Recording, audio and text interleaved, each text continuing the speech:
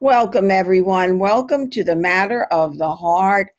And we're always so glad that you take the time out to listen to heartfelt, encouraging, healing, educational stories that elevate your spirit. I am your host, Carol Olivia. I'm curious, listeners. I'm sure many of you have heard and even used the word self-sabotage. And you just didn't understand what provoked you to say or do something that wasn't for your highest good. I'm sure we've all experienced that.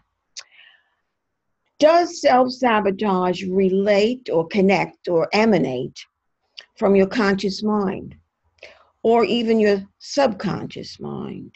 Is fear a factor, or are there other emotions that are factors as well? And can self-sabotage be healed? Our guest for the Matter of the Heart is Terry Earthwind Nichols.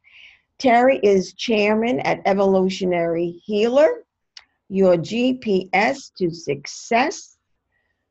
He's also the founder of RBCR, which I find fascinating. Terry, you have practitioners in 12 countries.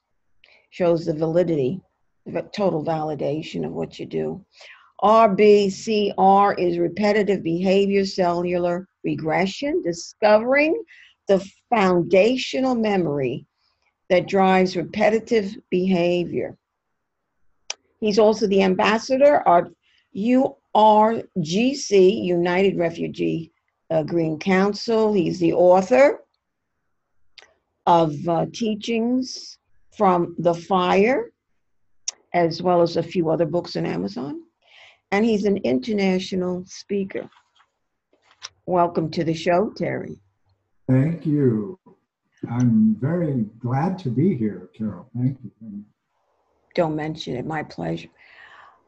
We've heard of the word self-sabotage, Terry, many times. So I'd love your concept of it. Let's start with me. I am a lifelong self-sabotager.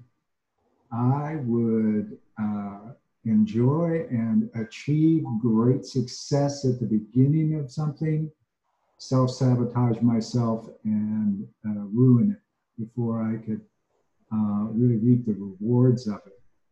That started in Cub Scouts, went to Boy Scouts and Explorers, 20 years in the Navy was a little harder because every 3 years you either change bosses or you change locations. So not so bad there. But when I retired in 1991, I like to say late last century, when I retired from the Navy, now I'm out here where, I don't travel around. I don't change bosses every couple of years. And it was difficult. And so the same pattern that had been there the whole time, the same behavior kept haunting me. I would get into a new company or a new business line or a new career and do extremely well for a couple of years. And then I would self-sabotage it and either quit or get fired. So I did that many, many, many times. And so it always bothered me. Why do I do that? Because I'm a very intelligent man. I've got an IQ of 163, a couple of degrees from college. Why does this keep happening to me? And so I spent some time with psychiatrists looking at the science of it, some psychologists, getting in there, see if we could find something. I had befriended and worked with physical therapists, various practitioners, EMDR, worked with NLP a little bit, Psych. All of those could help me for 2-3 months, and then I'd be right back to the same old thing. It was like riding the merry-go-round and couldn't turn it off. Terry, did they get to the, so in other words, you're saying they didn't get to the root? Exactly. They couldn't find a root. In fact, they weren't looking for a root. They were just looking for what I was dealing with at the time. Right, symptoms. Yeah. So in late 2009, I went up on the top of my 28-story condo building, stood on the edge of the roof, was ready to end it all. And this little voice, divine intervention, call it what you like, it was clear. Turn around, I have work for you. And it's like somebody was standing there that I trusted. I turned around, crawled over the safety barrier, and never looked back. Within about 5 or 6 months, what I now call repetitive behavior and have trademarked repetitive behavior cellular regression was born when I was helping somebody. What I found is through the work of Dr. Sigmund Freud 100 years ago, late 1890s, he was working with hypnosis because he was convinced that the irregular behavior of an adult started in early childhood. He couldn't find it. And hypnosis helped them, but close to 1900, hypnosis became illegal in Germany. And so he had to stop using it. So he started experimenting with cocaine. And he had a little bit of success, but not a lot. And then the ugly happened to him. He started experimenting with himself, see if he could go back. And he ended up suicide as a drug addict in 1939. But what his idea, I found, is true.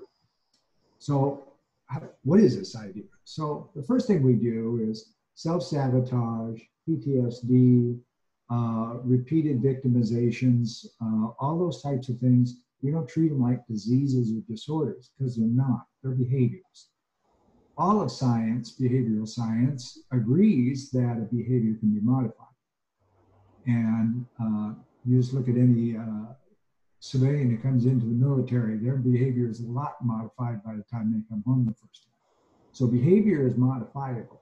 So what I found is way back in somebody's memory, if something happened to them early enough, there could be an amnesia formed around it. Oh, and that's not unusual at all. And there's nothing wrong. You don't have it. Nothing's broken there. That is a protection system that's natural to the brain. And so, go ahead. So when it's in that amnesia state, is it in getting into the subconscious mind? Yes. Okay. What we're finding is the majority of our clients, over 140 for myself alone, something significantly emotional happened to them early childhood, pre-language usually. And sometimes it was sexual, but there was other times when it wasn't. A loved one or somebody said something stupid to a kid and they internalized it. Or worse, they saw a bad accident or mom and dad fighting and they triggered on it. But they don't know how to go to mom and dad and say, this just happened and I don't know what to do with it because they don't even know how to talk. So over the course of the first month or so, amnesia takes over. That's the natural protection. Well, as the child starts to grow, the child starts to learn ABCs and everything with lineal thought, A, B, C, D, E, F, G, 1 and 1 is 2, etc. So the deflection system that's protecting this amnesic memory starts learning the same way and how to keep you from retrieving this memory. And so when 4 to 7 years old, our mind is mature enough to be able to turn off repetitive thoughts. But if something happened to our ability to turn it off, 2 things happen. One, we don't know that exists or where to find it. So there's 2 things that go wrong there. Later on in life, other significant emotional things happen to them. It could be something as simple as a breakup in high school or something they witnessed in the military. It could be a lot of things. And it doesn't have to be what we would normally consider that big a deal. It was to them, right? The best example I have of that is 2 vets that I interviewed. One went through the CR process. His best buddy was in the firefight with him where he was triggered with the PTSD. His best buddy has no issues at all. He did not trigger. They were in the same spot. But his best buddy also didn't have an energy, lost memory back there. So what do we do about that? How do we do that, right? The next question would be logical to how do you do this? So what we do is we have the person, like I am sitting here right now on an audio visual platform. We have them close their eyes so they don't look around. We want them completely present on what we're going to do. Then we ask them to go to 3 memories, one at a time. And those memories, we prefix it by, there are no good memories, there are no bad memories, they're simply memories. That shuts the emotions down, okay? So when we ask them for the first memory, we say, tell me about, Carol, take me to a memory that you enjoy remembering and you like to review often with friends and family. I didn't say it was a good one or a bad one, just a memory. Now, when you get there, here's the key. When you get there, I want you to freeze frame the memory into a photograph. Why do we do that? If there's no motion in the memory, there's no emotion attached to it. Go to bed, no emotion. And thirdly, there's no ego asking questions, because ego plays off of emotion. So we've shut down all of the things that lineal thought uses to protect that memory. And then we know that smell is the #1 driver for recall of memory, okay? If I was to say, think of, and for you guys that are listening, think of fresh baked bread with the smell of it. Instantly you have the smell of that fresh baked bread. Might take you a second or two to put a location with it or a memory with it, but the smell is instant, okay? So we ask the person while they're there in their memory to be focused and present with the memory itself, not where they're sitting in their room. And then I ask them, please describe for me, one thing at a time, what you smell. And they give us an inventory. And then we go through the rest of the senses. I'm not going to show up all of our tricks, but we go through all 5 senses in the same manner. But what we're looking for is missing, odd, and can't be remembered information. Those are keys to where we're ultimately going to be when we get back to that lost memory. How do we get back there though, right? We're using abstract thought now, not linear. So we can move around the brain. We don't have to go linearly back to try to find something we don't know where it is. But if we use this abstract thought, the deflector, this protection device doesn't know what to do and they can't trace us. So we use this abstract thought to get back to a memory where the client actually kind of comes in the back door of the memory where it's not protected, because everything was set up for in front of the memory, not in the back. So when they get in there, that memory is as fresh and complete as if it happened 10 minutes before. The most important thing, the person who is responsible for creating all of this, they're in that memory and they see their face, okay? The significance of this is we've now broken open the memory. So it's no longer amnesia, but it also no longer has any emotional tie to us, okay? The person's face, they are to say anything they want. They can't get up and throw things, but they can scream, yell. I've heard every cuss word in the book. They can do anything they want for as long as they want to release all this pent-up energy of their lifetime, because that person caused it all, okay? So when they're done, we have them say a neutralization wording. And I say it that way on purpose. When the deflection system and our lineal thought, we learn whole sentences, we memorize songs, phrases, all those kinds of things are full sentences. We have 15 words that do not make a sentence. So you have to memorize 15 words, not in conjecture. So what they do is they say, Uncle Terry, I love you and I forgive you so I can love me and forgive me. And that is Oh, that's very, wow, that's a good one. right. Now here's the significance there. All of the rest of these repetitive events that continuously occur in that client's life are shut off. The memories are there, but they're no longer charged with emotion. Now, we don't create dish rags. We're still normal people, but we get to choose when we think about a song over and over and over again because we want to, not because we can't get rid of it, okay? And other things. Now, we're also emotional beings. So 6 months from today, you might go through something that's very emotional that triggers something that was really bad in your memory. Well, we have a check system to neutralize that. We ask ourselves 3 questions. Which of my 5 senses just went off?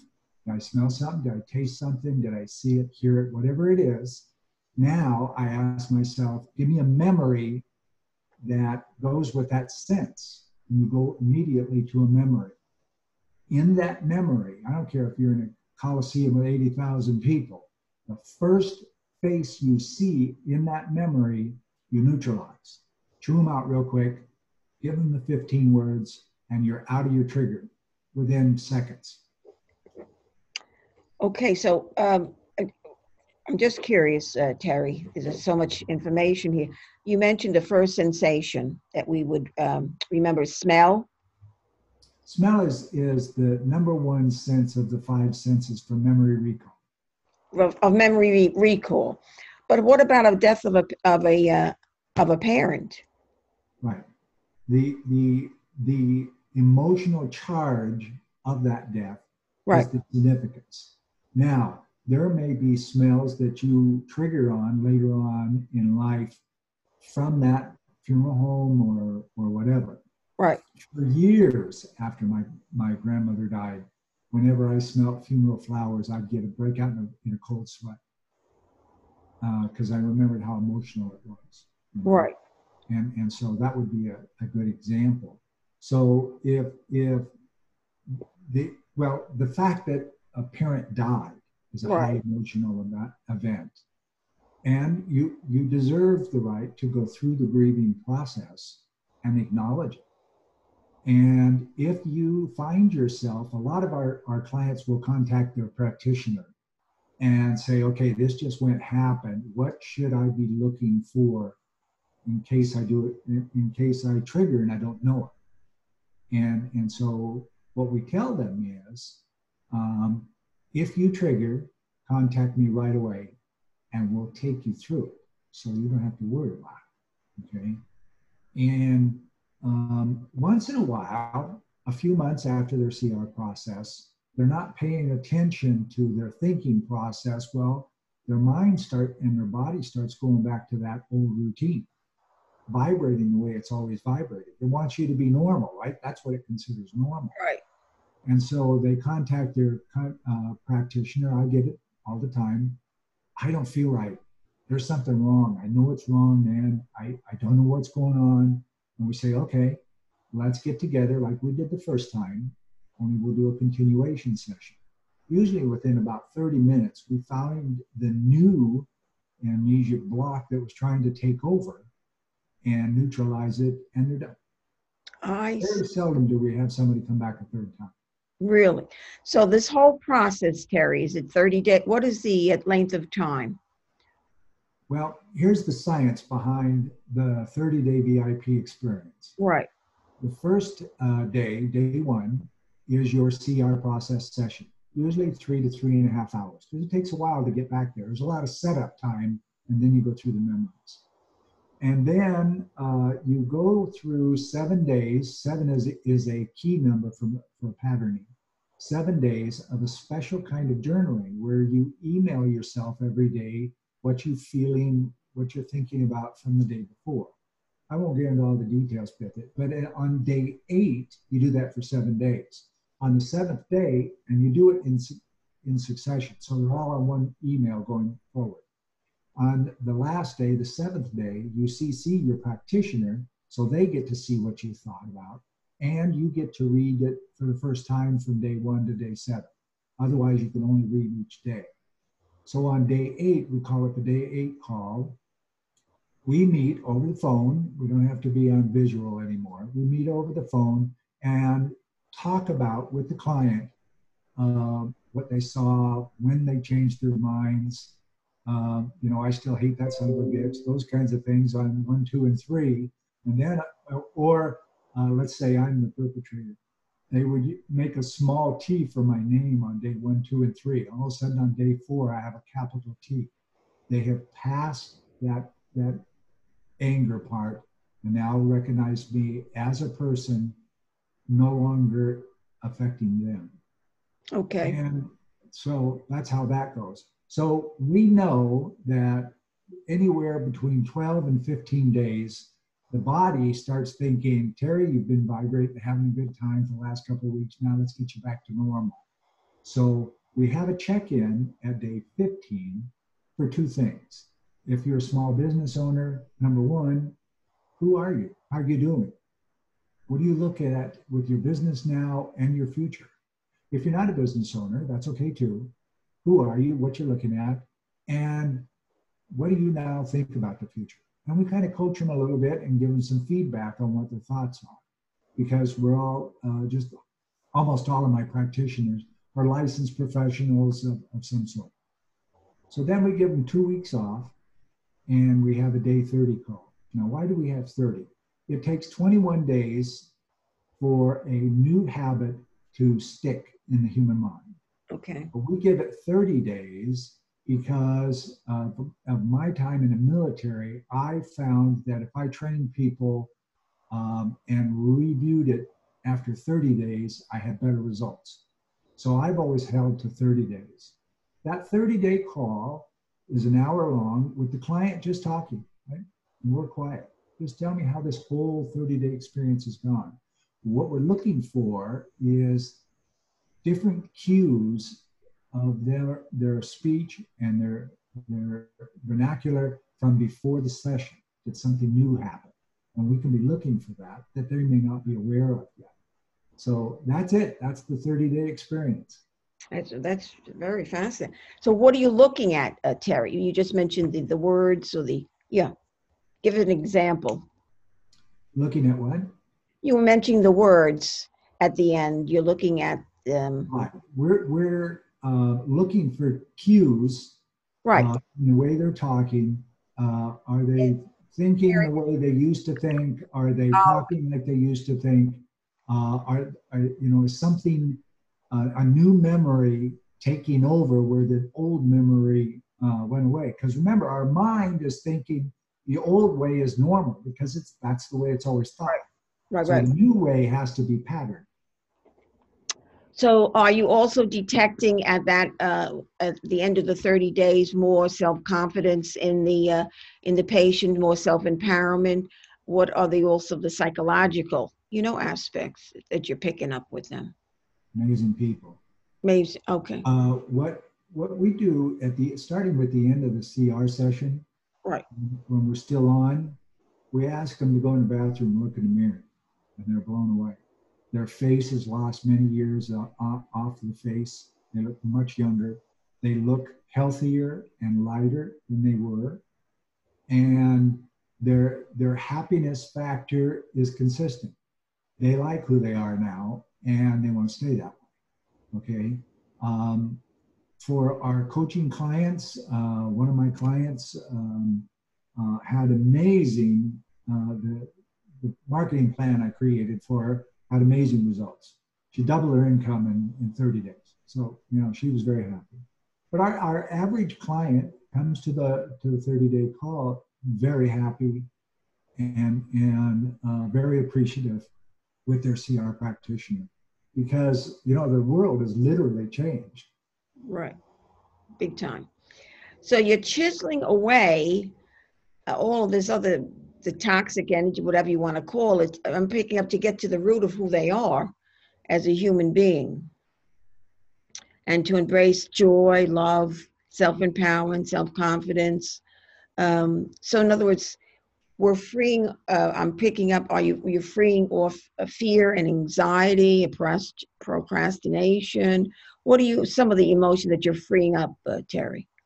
Well, the big thing is I love you and I forgive you so I can love me and forgive me, because there's a lot of self-guilt in all of that. I should have been able to figure this out.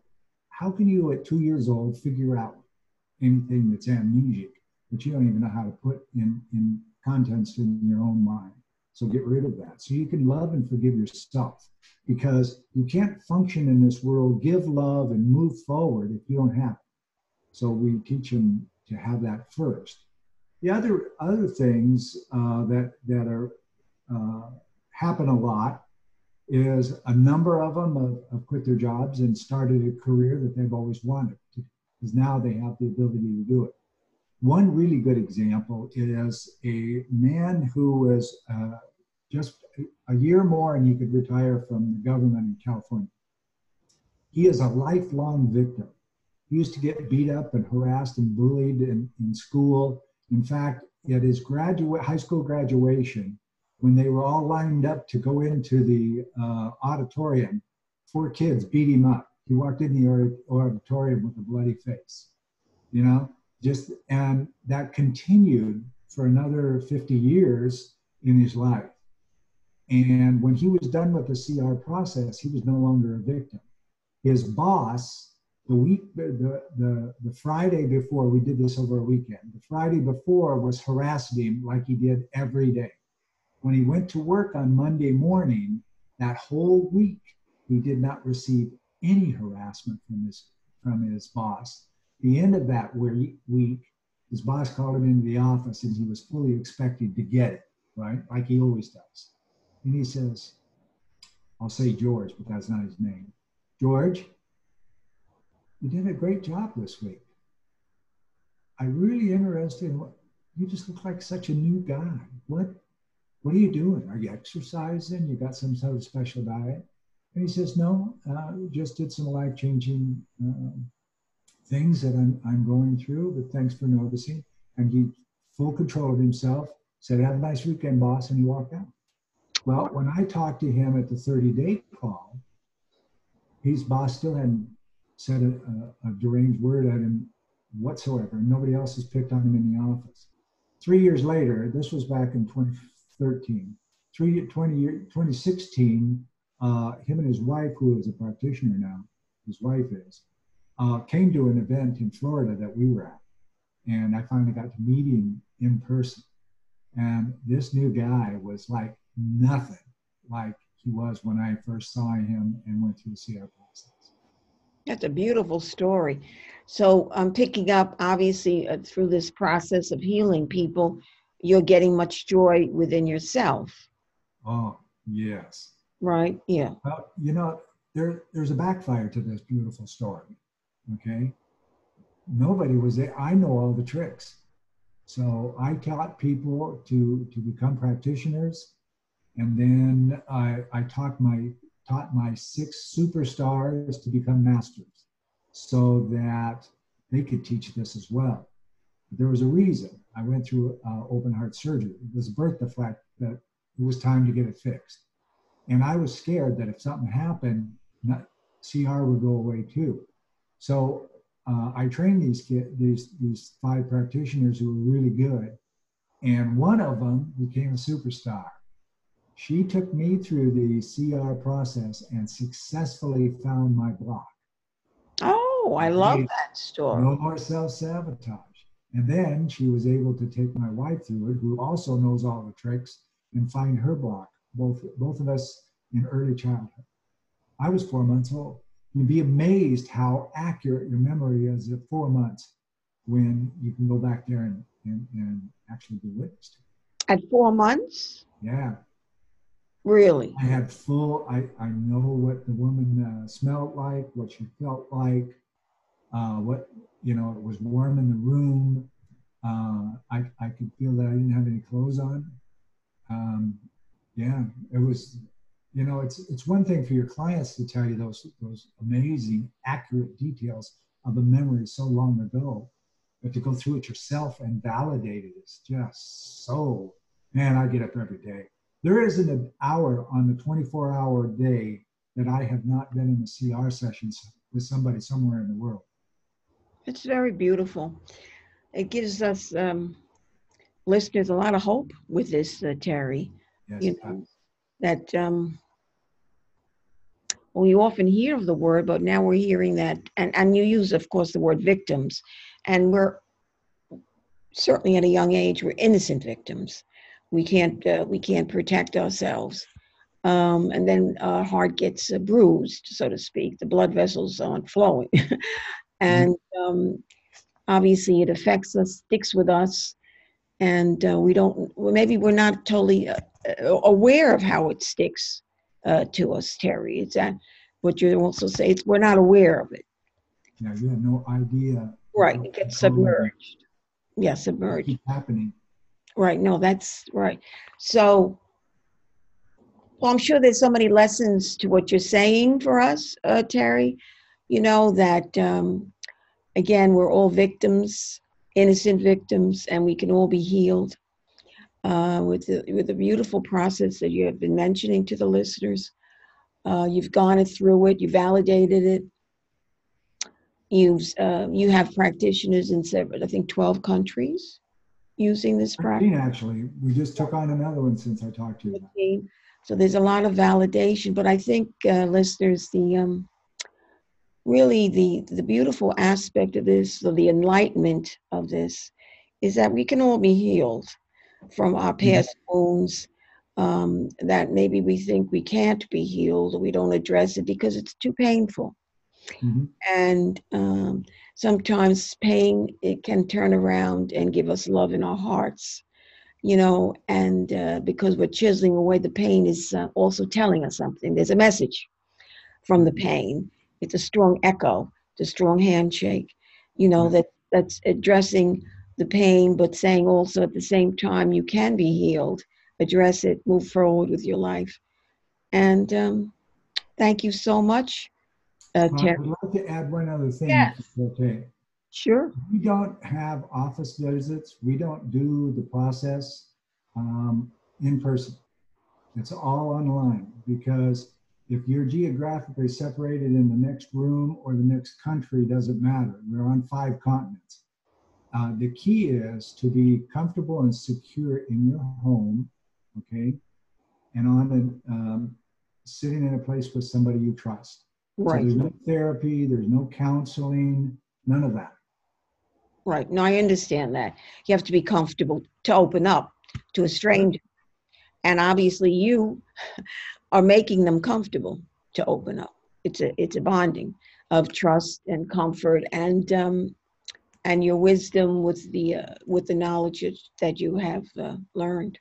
Thank you, Terry. Thank you so much.